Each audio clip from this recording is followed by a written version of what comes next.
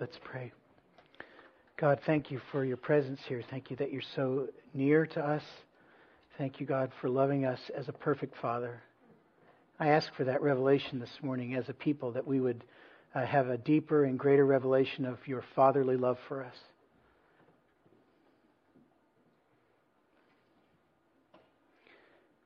How amazing that we would be called children of God, and that's what we are.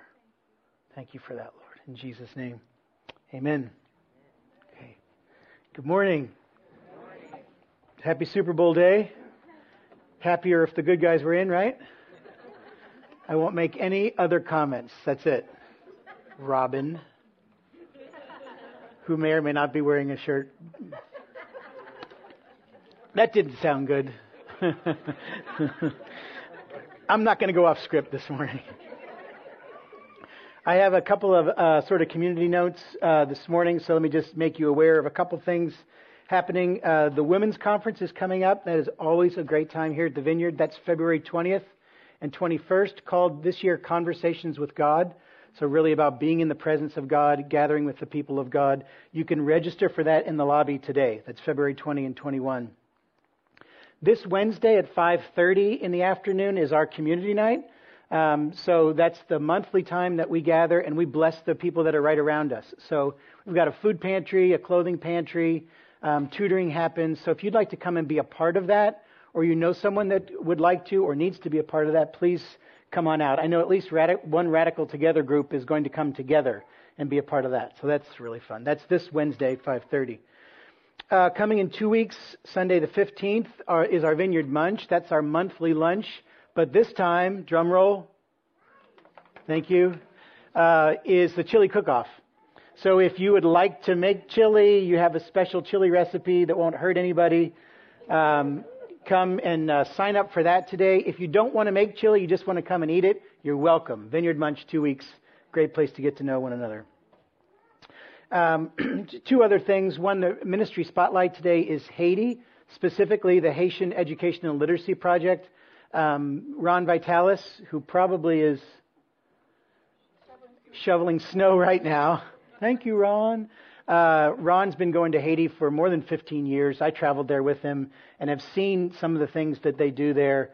The schools, the kids, the kitchens, the food that's given out there. It's an awesome program. And as a church, we sponsor 10 children. So please go out in the lobby. You'll see a big pot with a cross around it and a nice guy whose name is Ron next to it. Go out there and find out all about Haiti. That's one of the wonderful ministries that comes out of this church. And finally, just to let you know what's happening staff-wise, I'm not going anywhere. Don't get nervous, you know. But Steve Sargent, Steve has been our administrator for the last 2 years. In the next couple of months, he'll be transitioning out of that, not leaving our community, just transitioning out of that position. And so we'll be looking for an administrator. So you will see that job description on our website in the next week. I just wanted to let you know that's out there. If you or someone you know might be interested and qualified for that, you can look at that, talk with any of the elders, and that's coming in the next couple of months. So just so you know what's happening there. Okay. All right, that's enough for announcements. Let's pray as we look to the Scripture. God, we pray for grace this morning. Grace, Lord, that for me, that I can communicate what I know and believe is true. Grace for us as we listen, that we can take in truth. Grace, God, to discern how it impacts our lives. Pray for grace to understand the Scriptures. And Lord, I ask that you, by your power, would build strong foundations in our lives, in our understanding, in our belief, in our characters, and in our lifestyles. In Jesus' name, amen. So I don't know if you know this, if you've been around long enough, but there are basically 3 types of messages on a Sunday that I would give.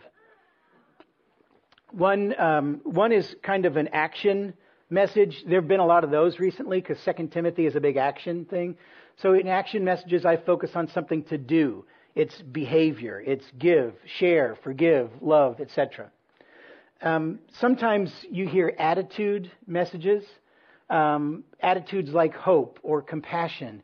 And there I'm asking you to to have something, to have a mindset, a way of being, like compassion or hope or humility. And then there are truth messages. And that's where we come to the Scriptures and we try to discern what is it that we are to believe. And in essence, though truth messages aren't as, maybe practical in the what do we do with this, without truth messages, the lifestyle can't have its way. And so today is a truth message. Today is a foundational message. And believing these things that we talk about this morning from the Scriptures won't make you live differently. Okay? Any more than, walking into McDonald's makes you a hamburger, just believing the right things doesn't necessarily make you living out the faith. But without these beliefs, you can't live out the faith. So belief alone won't do it, but without the belief, you've got no foundation to walk from. So I want to look at 2 Timothy chapter 2. I'm going to read these 6 verses. And again, I'm just going to focus on 3 of them.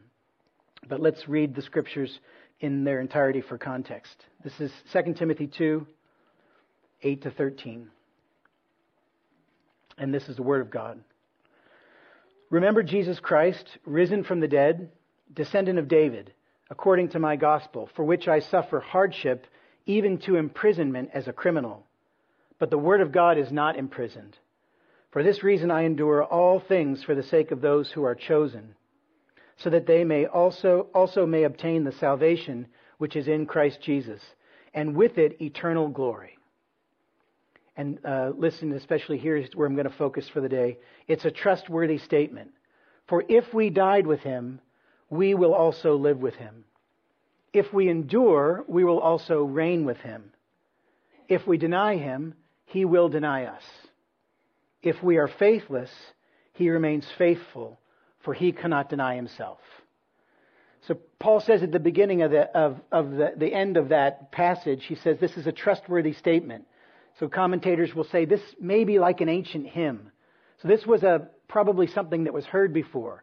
Maybe Paul didn't just whip this off the top of his head, but they had crafted this as almost like a creedal statement. And so Paul's reminding Timothy, remember that trustworthy statement. And then he enumerates these 4 foundational truths. They're kind of step by step from conversion, where we meet Jesus, to glory, where we spend eternity with Jesus. And I want to go through these 4 if-then statements and just help to build for us a foundation of truth. This is the theological basis for our lifestyle, right? You ever wonder, why do I do what I do? I'm going to help you understand the theological basis for our lifestyle. Paul goes back and he's talking about suffering and endurance again. Is anyone like, okay, enough of that, right? I was doing my Meeting God Daily project back in the fall. We had 60 of us who went through the daily office every single morning and evening together. And about half of that time, the reading was from the book of Job. And everyone's kind of like, I have had enough of Job. Sometimes reading 2 Timothy, I think, haven't we heard enough about suffering and endurance? You know what Paul says? No, we haven't. So I want to go through these 4 statements. Just going to take a couple of minutes on each. I've got notes in your bulletin, so that when I refer to Scriptures, you have those to look at. Paul says, here's the bottom line. If we died with him, we also will live with him. This is conversion. This is that moment when you came to Jesus. You went through the sacrament of baptism at some point in your life, and that baptism signified your death with Jesus. Obviously, your physical body didn't die, but spiritually, your old self, the Bible says, the old nature was crucified with Jesus. You put your faith in Jesus and you died. And that was good news. Because Paul says, if we died with him, we also will live with him.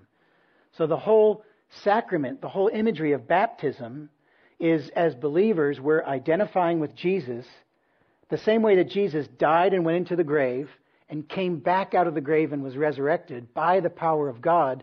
That's what happened to us. This is a reality in our lives as believers. You're dead. Because you're dead with Christ, you are alive with Christ. There's a new self. There's a new Judy. There's a new Keith. There's a new Isaac. There's a new all the people if I knew all the names, right? There's a new person. And that's why righteousness comes out of you sometimes. Right? Not all the time, but much more. Righteousness comes out of you because your old self died and your new self was resurrected. 2 Corinthians 5:17. If any man or woman is in Christ, dead and raised, they're a new creation. The old things have passed away, and behold, all things are new. This is the reality of your conversion.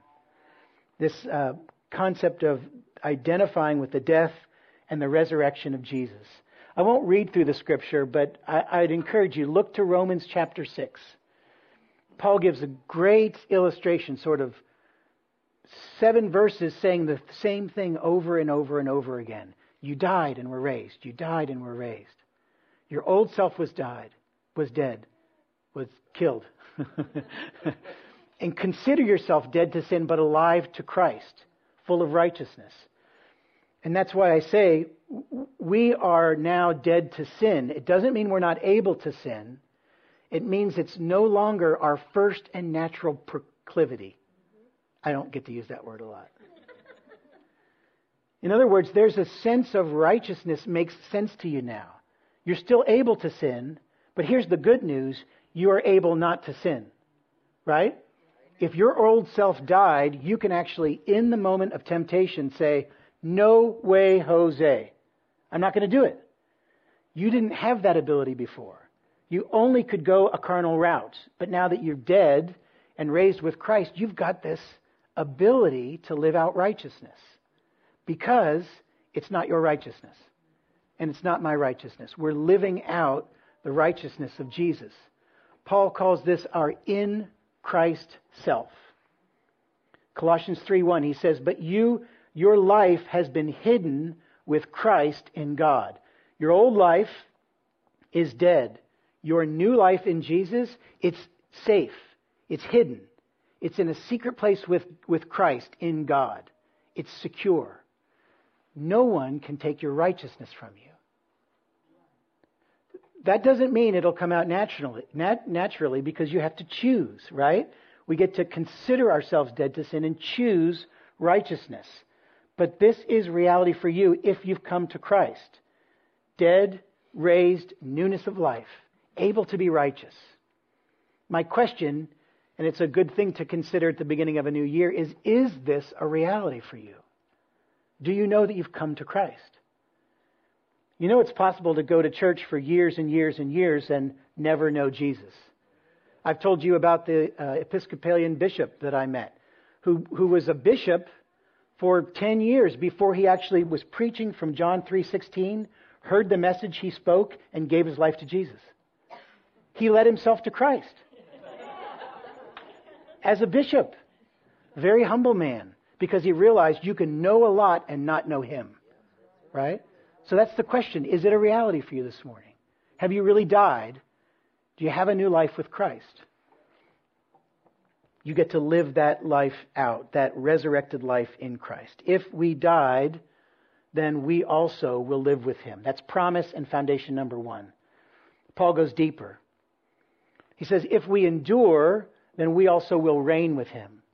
So Paul started in the past. If you've already died, and now you've become a new person in Christ, now he's talking about present. If from this point, as believers, we endure, the word really means keep persevering over and over again in the midst of difficulty. Has anyone ever experienced a long period of time that would constitute the midst of difficulty, right? And Paul says, if we endure, if we keep persevering, if we hold on to the end, this is not about works, but about faith. Faith that makes its way out of your life in works. Tricky stuff, right? But truth. This is about your heart, your faith. This is about an enduring attitude of Jesus wins in the end. And you live that out in your life. And so Paul says, if we endure, we'll reign with him. Philip Towner says this. I just love this quote, so I want to read it to you.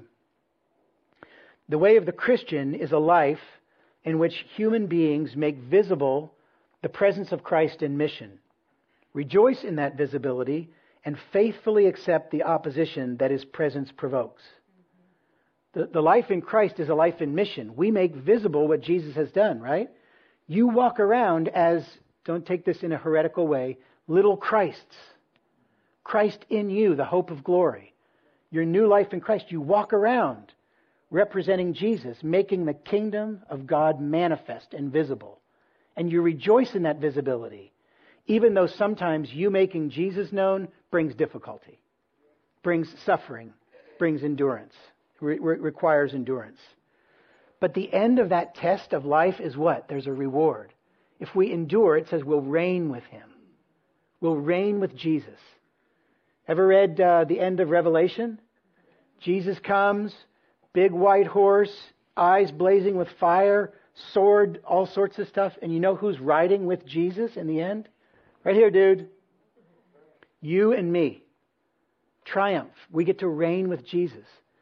So if you look back to Genesis 1, 26 to 31, you see we were created to reign.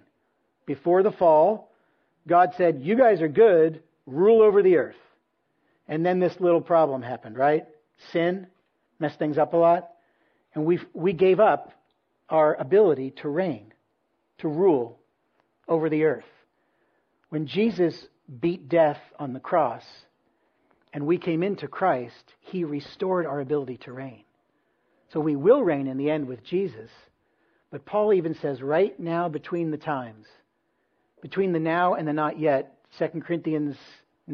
Romans 5:17, he says this. Give me Romans. Do I have a Romans? Can anyone quote Romans 5:17? Go farther. Sorry, Brian, I skipped so much stuff. He's saying, where are you? There we go. Keep going.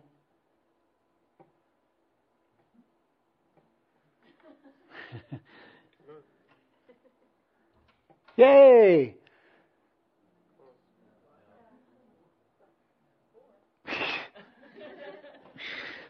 Romans 5:17 says this, that if by one man the trespass came, by Adam the sin came, in the same way by one man righteousness comes in Jesus, right? And so those of us who have claimed the free gift of righteousness in Christ, not by what we did, but by what he did through our faith, then the Bible says we reign in life with him. So Paul says there's a sense in which you were made to reign, you will reign, but even right now, I put it in quotes, you reign with Christ. We have power over sin in our lives. It doesn't mean we go around controlling people, you know? Do this, do that. No, it means that we have the kingdom of God mindset resident within us that says righteousness, peace, and joy in the Holy Spirit. That's what reigning in life looks like. Anyone like a little more righteousness, peace, and joy in the Holy Spirit? That's the kingdom of God, and it's our inheritance. So, a question for this morning, what motivates you towards endurance? Romans 4, Paul says that Abraham hoped against all hope. Very strange phrase. Abraham was promised kids, as numerous as the stars. He's 100 years old, no kids. His wife is 90, no kids. And the Bible says that Abraham believed. He hoped against all hope. Which means everything looked like this will never work. God can no way keep his promise in the midst of my life. It's too bad. And Paul says that against all hope, Abraham did what? He hoped. That's faith. That's enduring faith. In what area of your life do you have to hope against hope? Everyone has one. Everyone has a place where you just realize, I can't see how this is going to work out in the natural. This doesn't seem beatable. Victory does not look like it's around the corner. But against all hope, because of Jesus, we can hope. If we endure, we'll reign with him. Paul goes on. He says, third foundational truth, if we deny him, he will deny us. There is an eternal consequence connected to our relationship with Jesus. Can I say that again? Okay, I will. There's an eternal consequence connected to our relationship with Jesus. I talked about this a couple of weeks ago from Matthew 10. Now, this is not saying a moment of faithlessness. This is a person who's presented with the good news of Jesus. They understand Jesus came as God, died, raised from the dead. And when Jesus says, can I exchange my life, my righteousness for your sin? They say no. The person who denies Jesus, who doesn't give Jesus access to their life of sin to transform it, is the person who will be denied by Jesus at the end. The scripture is real clear. You deny Jesus access to you now, and at the end of all time, he will deny you access to him. Not a lot of smiling happening, not a lot of clapping or cheering. It's reality. This is why our lives lived for Christ in the power and the love of God are so important. Because there's eternal consequence. Our neighbors, our family members, our co-workers, our enemies. There's an eternal consequence related to their relationship with Jesus. And we may be the only Jesus that they ever really see and know. Don't heap guilt on yourself here. It's a bad motivation. Heap grace on yourself here. The grace that you walk in because of what Jesus did is available to all those people. And it just wants to flow through you. There is eternal consequence. If we deny him, he will deny us. I don't want to cause 300 people this morning to go back and say, I hope I did it. I hope I'm in. No, I'm not looking for that. Just this, God, you know me, and I want to be yours completely. Do you live in me? Do you reign in me? Paul says it's a good thing to examine yourself and find out, are you in Christ? Now, the best news for me personally is the fourth point. Paul says this, if we're faithless, he remains faithful. If we're faithless, he remains faithful. We're talking about a momentary loss of faith. Granted, some of our momentary losses of faith can last a day or a week or a month or a year. I had 3 years where I momentarily lost faith after my second time on the mission field. I just couldn't find God. It just seemed like, this is hard, too hard, can't figure it out. But Paul's talking about a momentary loss of faith. We struggle, right? We fall, we fail. Not an ongoing life of unbelief, but we fail to act in faith. So you know what it feels like sometimes to fail to act in faith. That's being faithless. Not denying him, but being faithless. So look in the scriptures to Matthew 26, where Peter denies Jesus. Remember? Peter's there right before the crucifixion. He's like, I'm with you. I'll follow you to the end. If everyone denies you, I won't. And Jesus gives Peter the not so good news. I'm sorry, Peter. But before the rooster makes his sound 3 times, you're going to do it. Peter's like, never. Within a day, Peter has denied Jesus 3 times. Literally, the words come out of his mouth after he swears, I never knew him. Right? Peter's not denying Jesus in the salvation way. He's lost his faith in the moment. He's struggled. He's fallen. He's fallen hard, right? The big apostle says, I never knew the guy. And just days later, after the resurrection of Jesus, John chapter 20, 21, Jesus comes to Peter and he restores him. Jesus knows full well what happened, right? He saw the denial. He heard the denial. He prophesied the denial. He knew it was coming. And Jesus is able to look into Peter's eyes and say, Peter, do you love me? Peter says, you know I do. And Jesus recommissions Peter. He says, go feed my sheep. You're on my team. I never abandoned you. The point of the scripture here in 2 Timothy is this. We will be faithless. We will falter. We will change in the way we walk with God, but God will never change in the way He walks with us. God will never falter in the way He looks at us. God will never change His mind about us. We can be faithless. He remains faithful. Why? What's the Bible say? It says because He cannot deny Himself. What? What's He saying? What's the point? Paul's saying this. Once you allow Jesus to come into your life, He rules there. He reigns there. He is resident. Every single one of us Christians is a temple of God, filled with the Holy Spirit. When God looks at us, in spite of our sin, He sees Jesus. God doesn't look at our souls and He's not turned off. He's not disgusted with the sin that is in our lives, even as believers. He might be grieved, but not disgusted, because when He looks at us spiritually, He sees the purity of Jesus. He sees the righteousness of Christ. And it's that righteousness, that Jesus within us, that Spirit that God gave us, that's irresistible to God. So once God has called us into the family, He cannot expel us. So he looks, he says, oh, there's Randy. He sinned again. And you know what the Father says? Yeah, I know, but I see my son. But I see my righteousness. I know he's faltering, but I will not falter. I will remain faithful.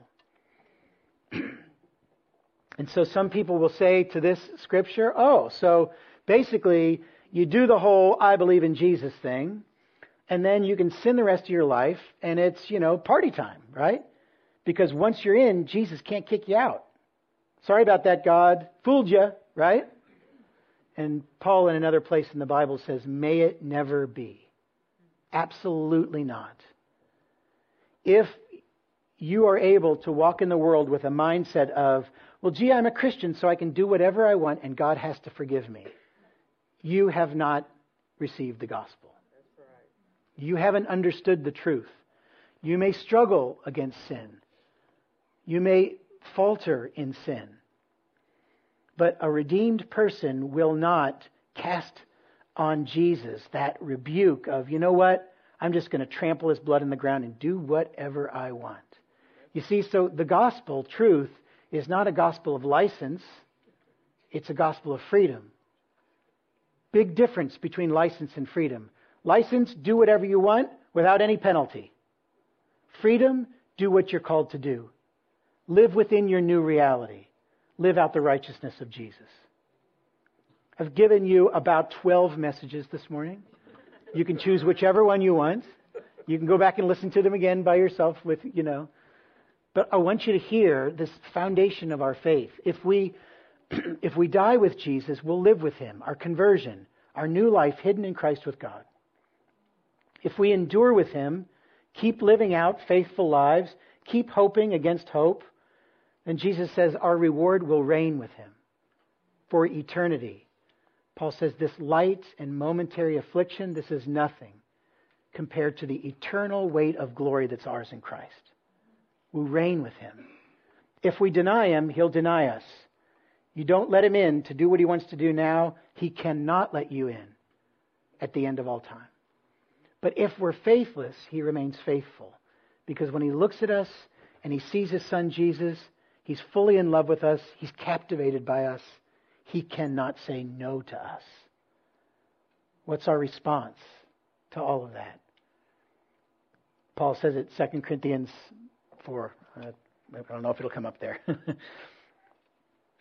Corinthians 5. For Christ's love compels us. Christ's love compels us because we're convinced that one died for all, and therefore all died. And He died for all, that those who live should no longer live for themselves, but for Him who died for them and was raised again. How do we respond to this theological truth? How do we live out of this foundation of faith? We live our lives out in the world in the power and love of Jesus. We choose righteousness because God's given us the ability to choose righteousness. We announce the good news with our lives and with our lips. We endure even when it's hard. we endure, and we walk in an attitude of grateful and joyful worship and praise. Because you know what? This life is short. 70, 80, 90 years. It's going to be hard. The next life's eternal. And it's glory. It's glory. Let's pray.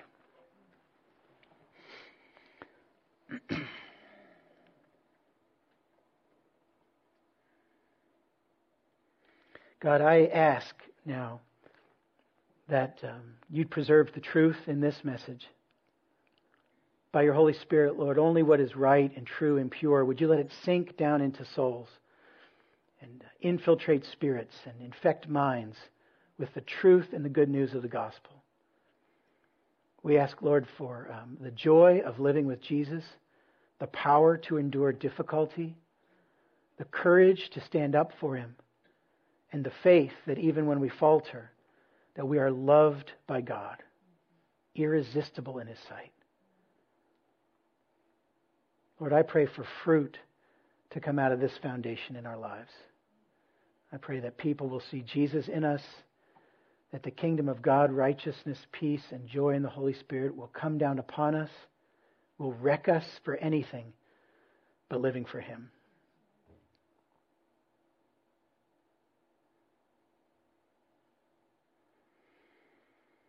Lord, have your way with us. We worship you and we praise you in Jesus' name. Amen.